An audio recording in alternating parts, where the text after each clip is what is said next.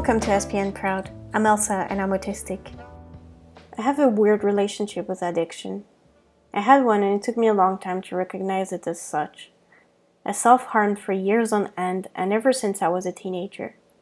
It was really hard for me to talk about it and still is because so many people think it's just for attention. I didn't know it was considered an addiction until I was in college and I always hid it to my friends and family, only talking about it to my therapist and my family doctor because I was so ashamed.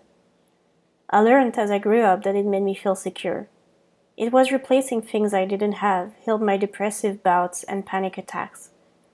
Addiction took root when I understood that I wasn't fighting against it, but rather that I was asking for it to come to me, like freedom to avoid my depression, so I could be myself even though I knew I'd feel guilty of doing it later on. It's what addiction is like, to be as close as possible to what makes us suffer without being free. I've stopped a year ago and I'm still clean to this day. I take pride and strength in my scar running along my arms and body, now covering my skin with tattoos as a form of healing. Don't stigmatize addiction. Instead, learn to understand it.